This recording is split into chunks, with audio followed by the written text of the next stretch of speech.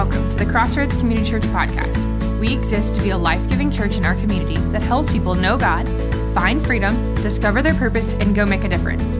Here you will find weekly sermons and teachings from our Sunday services. Let's dive into this week's message.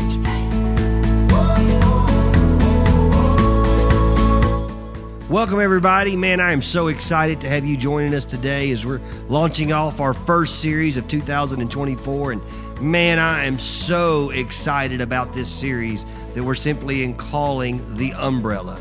I could spend this whole introduction talking about what God's put on our heart and what we're going to be studying God's Word. But what I want to do more than anything is just tell you, I believe that 2024, there is an amazing blessing that God would love for you to have as a part of your life.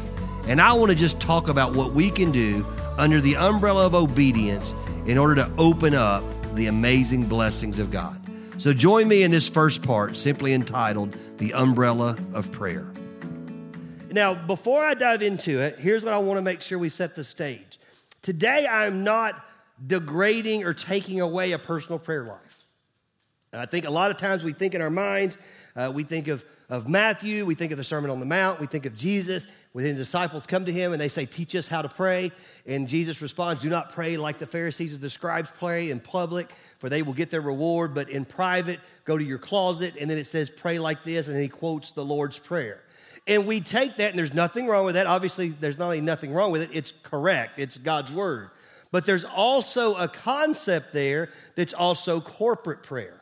See, Jesus was teaching them how to pray privately, trying to let them understand that you don't pray trying to gain some sort of acknowledgement as the Pharisees and scribes were doing.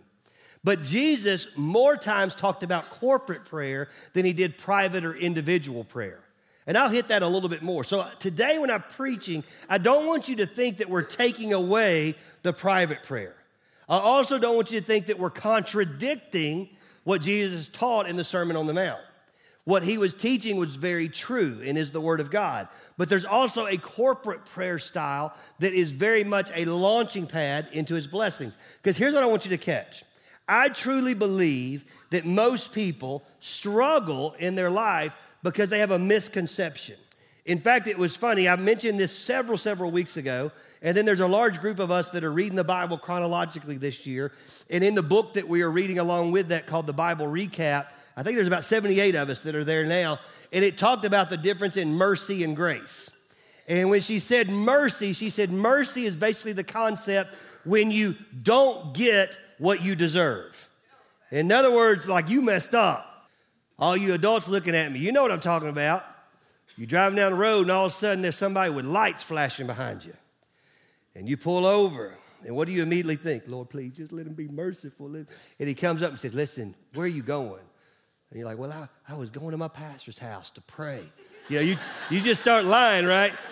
Oh, my stomach was cramping. I had to use the bathroom real bad. You know, like you do whatever you can. And you're praying that for some reason that police officer says, well, listen, slow down. I'm going to let you go this time. But slow down. And you're like, woo, that's mercy. And there is a real concept of mercy. And we hear about that a lot. Grace is when you receive something you don't deserve. Mercy is when you don't get what you deserve. Grace is when you receive something you don't deserve. All right? The best way I explain grace, I joked around this before, but if you look around the room, all the married men, raise your hand. All right? Now all the wives beside them, raise your hand. Grace, right? How did that guy end up with her? It's called grace, all right? And so you got something you didn't deserve. All right, we talk about salvation. It's something that God gives us. It's a free gift. It's by grace we are saved, not by faith that any man should boast, okay? Or not by works that any man should boast. And it's one of those things so it's a concept of grace. Those two things are taught so mightily that I think sometimes it warps us in our thoughts. If you couple that, mercy and grace, with the concept of the way people have used God's word for their own benefit. I'm not going to talk about any particular TV evangelist, but if you've breathed long enough, you've known there have been people that they are in ministry, and there's millions of reasons why they're in ministry. And they, you can send them money, and they're going to give you a prayer cloth, right? And you say, Mickey, what are your thoughts about that?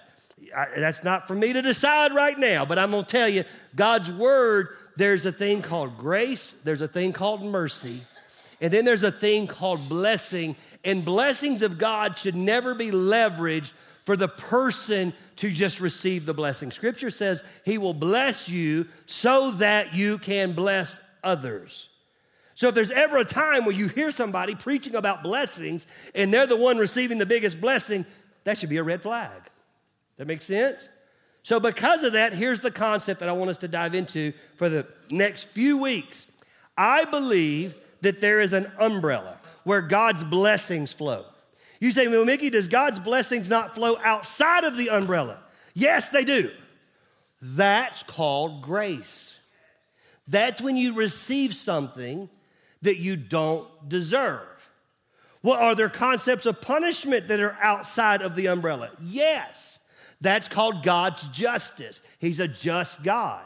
Are there times that you do something outside of the umbrella, but yet you still don't receive punishment? Yes. That's called mercy. But we perceive blessing as something that just fits out here, and that's where we live, and we don't realize that there's an umbrella that we can get under that gives us a refuge or a shelter, or during the storm, it gives us strength. And under this umbrella is where the blessing flows.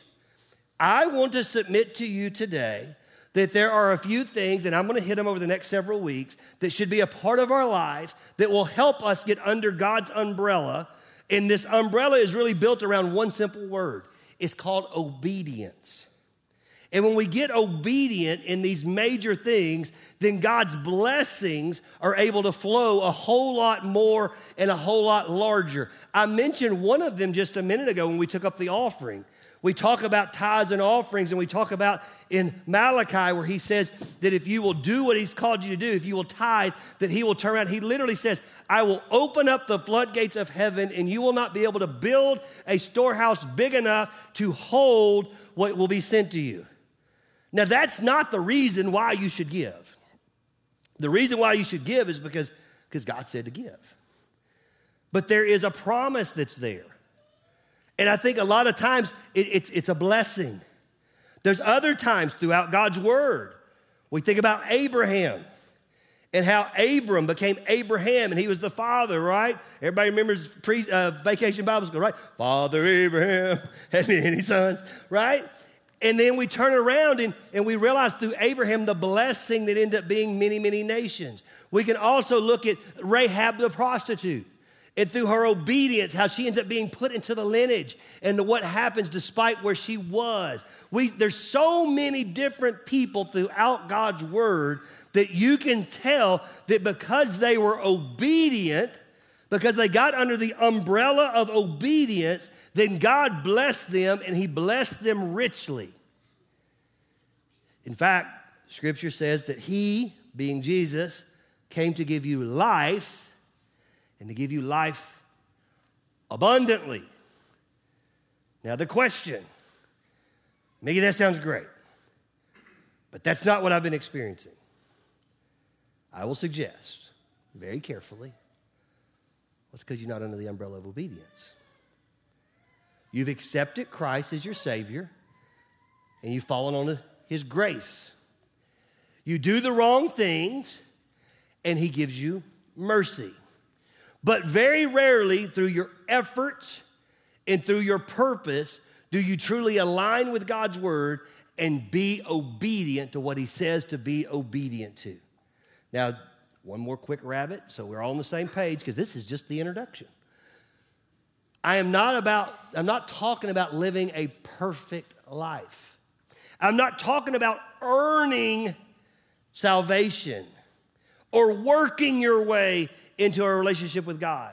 What I'm talking about is there is a correlation between your obedience and the overflow of God's blessings. He can bless you whenever he wants to because he's God under the umbrella of grace.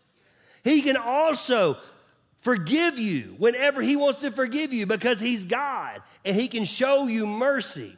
But boy, there is this amazing area that you can find yourself through the right lifestyle, through the right obediences, where God says, now, that's my beloved child in who I am well pleased. It's Jabez, right? That I'll bless him and I'll expand his territory. But we get so backwards when we hear this because we've been distorted because we think of health, wealth, and prosperity like, oh, Pastor Mickey's trying to. That is not what I'm talking about. But what I am talking about is God's word and the fact that if we can learn to be obedient right from the very beginning of 2024, then we may get to the end of 2024 and go, holy moly, I had no idea it could be like this. And so I believe the first step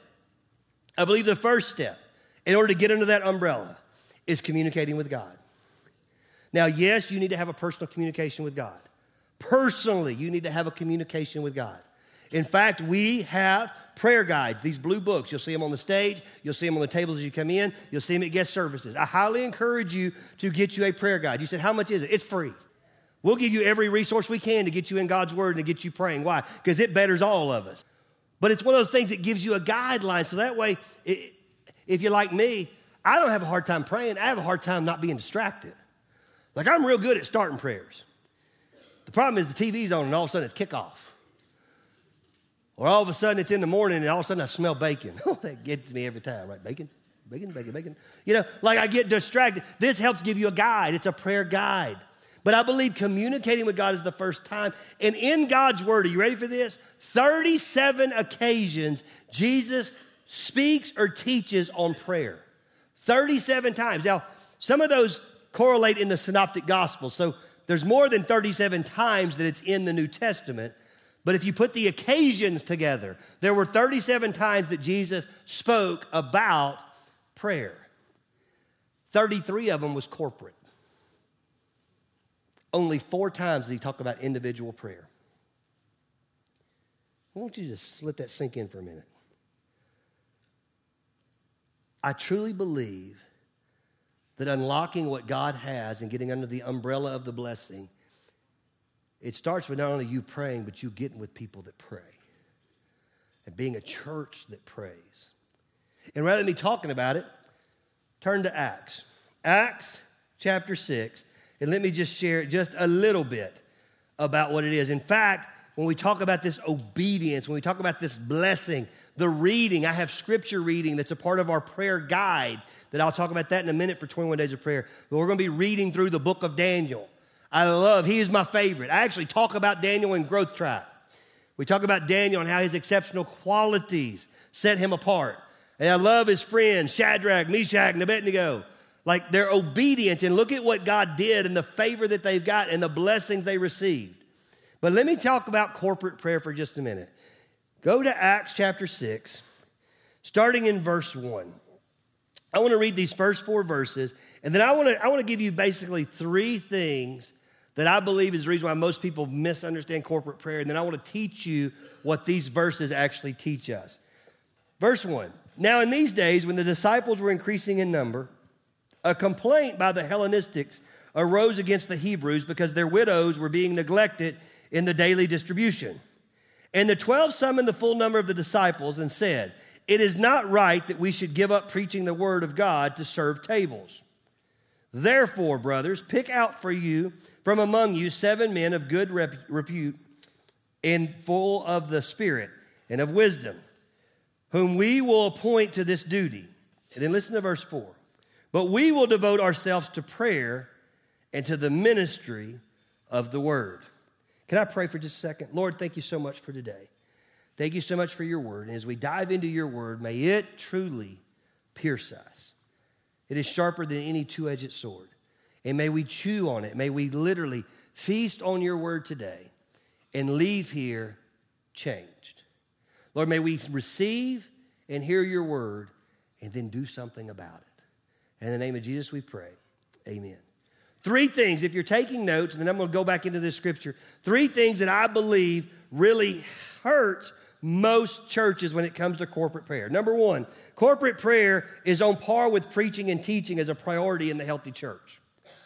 When it comes to corporate prayer, you need to understand that God's design, and I'll show you this in just a minute, is that corporate prayer is on par. It's equal to as much as preaching the word of God in any healthy church. The problem is most church leadership look at prayer as an extracurricular activity. That's number two.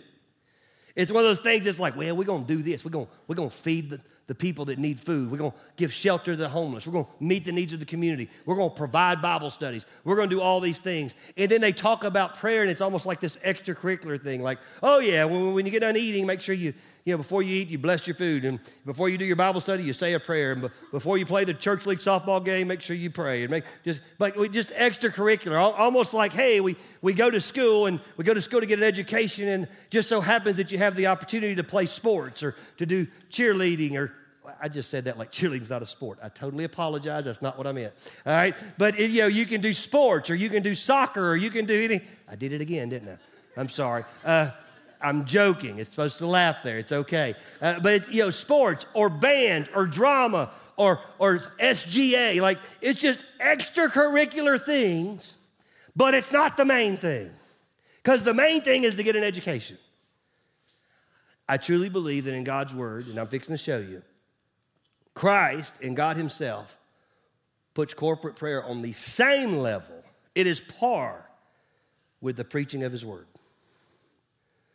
But most people don't realize that. And then they wonder why God doesn't move like he normally should. And then the last thing that's really a struggle is because a lot of times people believe that praying together, they don't realize how vital of a key it is to opening up the blessings. You say, well, Mickey, can you prove that? Yes, I can in God's word. But let's dissect this word for just a minute. Verse 1 of chapter 6. Now, in these days, when the disciples were increasing in number, a complaint by the Hellenistics arose against the Hebrews because their widows were being neglected in the daily what does this mean? Like, what in the world are you talking about? Well, look, there was two different groups of Jews. All right, Acts is happening, and a lot of people are converting to Christianity and even this Jewish culture. And what is Hellenistic in Hebrew? What does that mean? Greek-speaking Jews and Hebrew-speaking Jews. That's all that means. It was the language in which they spoke. And that would tell you a little bit of the region in which they lived. And the Hellenistic Jews, the Greek-speaking Jews, they were upset because the original Jews, the Hebrew-speaking Jews, they were not taking care of their widows. In fact, that word ministry there comes from the Greek word diakonos. It's where we get the word deacon. I'm going to chase a real quick rabbit just because this is free of charge. Most churches struggle in their leadership because they put a board or a body in charge of the structure of the church, and they were never meant to be the structure. They were meant to be the service. Deacons in God's church were never meant to be an authority. They were meant to be a ministry. There was a ministry of the deacons. The word deacon actually means through the dirt. In other words, you would minister to the people. One of the reasons why so many churches are failing miserably is because they have a body of deacons and they don't do ministry. All they do is tell people what they should do as far as authority. And guess what? That's not the way they were set up. They were set up because the Hellenistic Jews were like, look, ain't nobody taking care of our widows, but you're taking care of all of your widows. And they said, well, we're going to have to do something about that. So that was the issue. What happens in number 2? Listen to what he says. He says in verse 2, and the 12 summoned the full number of disciples and said, it is not right that we should give up preaching the word of God to serve tables. Again, you have the apostles, and then they say, listen, we know that God has called us to preach the word. It is not right that we would stop preaching the word in order to serve tables. I'll give you 2 guesses what word in the Greek was used for serve tables. Same word as before, diakonos, where we get the word deacon. And he was saying, listen, there's a difference in preaching the gospel and ministering to the people. Can I chase another quick rabbit? A lot of times in church life, here's where the 2024 church will fail. When we get more caught up in meeting the needs of people rather than delegating and realizing we all carry that burden. It's not a pastor's responsibility to meet the needs of all the people. That's the reason why we have dream teams. That's the reason why we have other people that are in leadership. That's the reason why if you're a lady in this church and you get involved in a community group and all of a sudden you get sick, I do find out about it and I do pray, and I normally do like to reach out. Why? Because I actually love this. I love what God's called me to do. I'm that weird guy that I like going to the hospital when it's you and not me, because I don't want to be in the hospital, but I want to come down there because I want to love on you. I'd rather you not be in the hospital. I'd rather spend time with you on the golf course or on a fishing boat or on a walk. Well, maybe not a walk, but doing something rather than being in the hospital. But what was happening is people saying, wait a minute, what about us? These people are getting their needs met. What about us? And if you start focusing on meeting people's needs when you're called to preach the word and you stop preaching the word, the thing's going to crumble. So what did they do? Well, let's see how they handled it. Next verse, verse 3. Therefore, I've given you the situation. I've given you what they're talking about. So what did they do? Therefore, brothers, pick out from among you 7 men of good repute, full of the spirit of wisdom, whom we will appoint to this duty. Now, I'll give you 2 guesses what that word duty is. Deaconos. Ministry. He says, we're going to appoint 7 people. Why? Because it's vitally important to meet the needs of the people.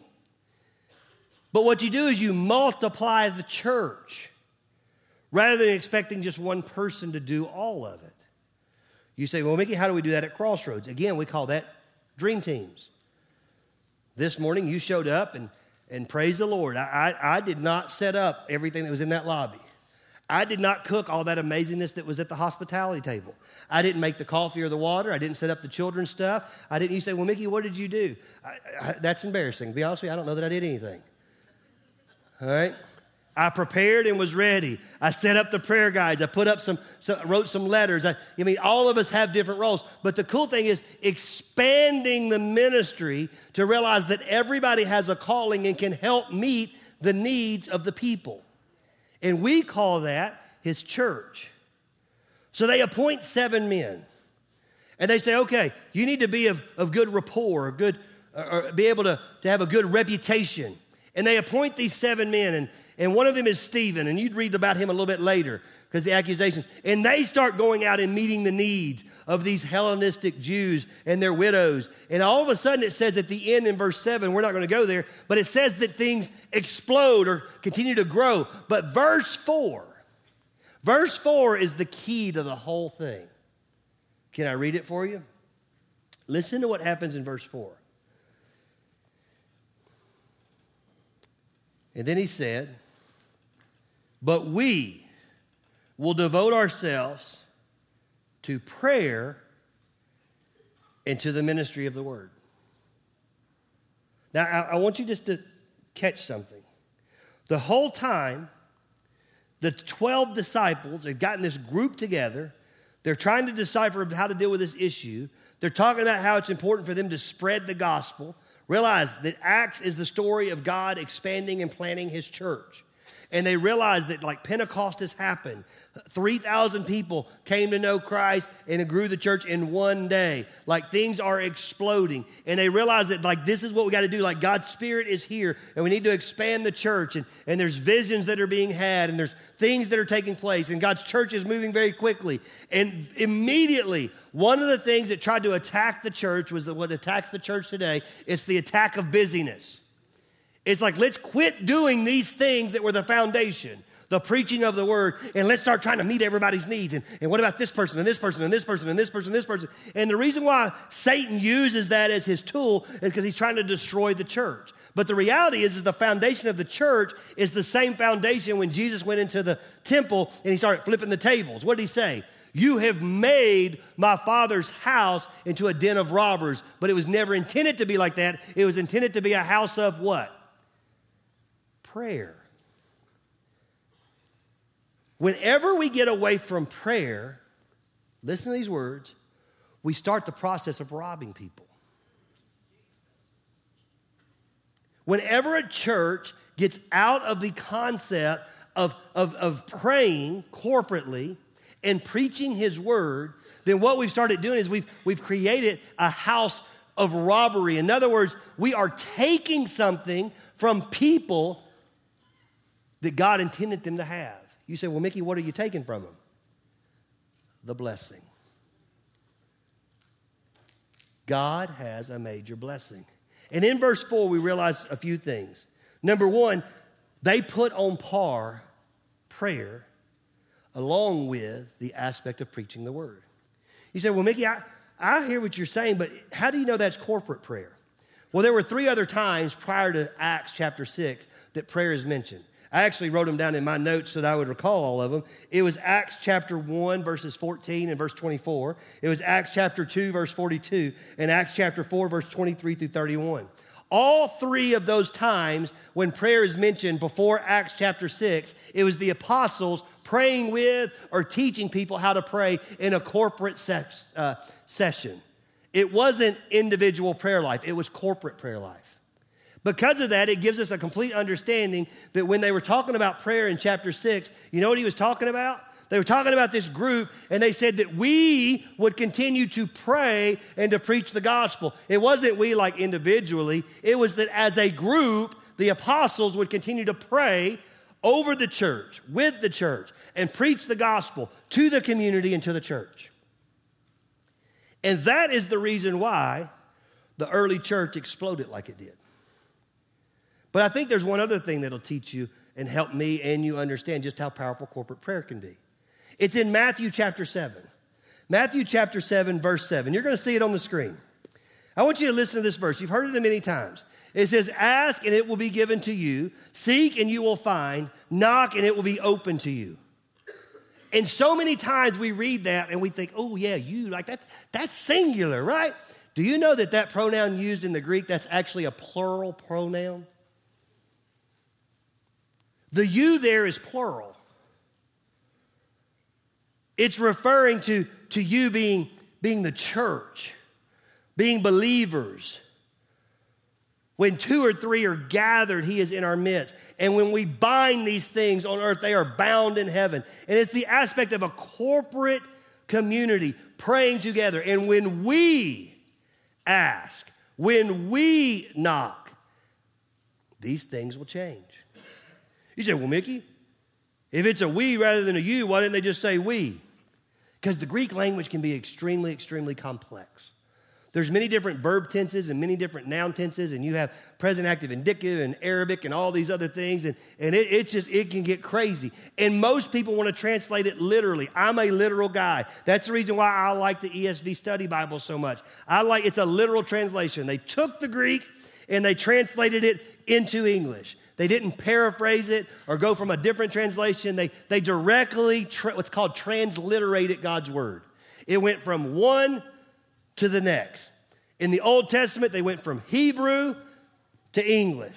In the New Testament, they went from Greek to English. They didn't take the King James Version and then paraphrase that and rework it.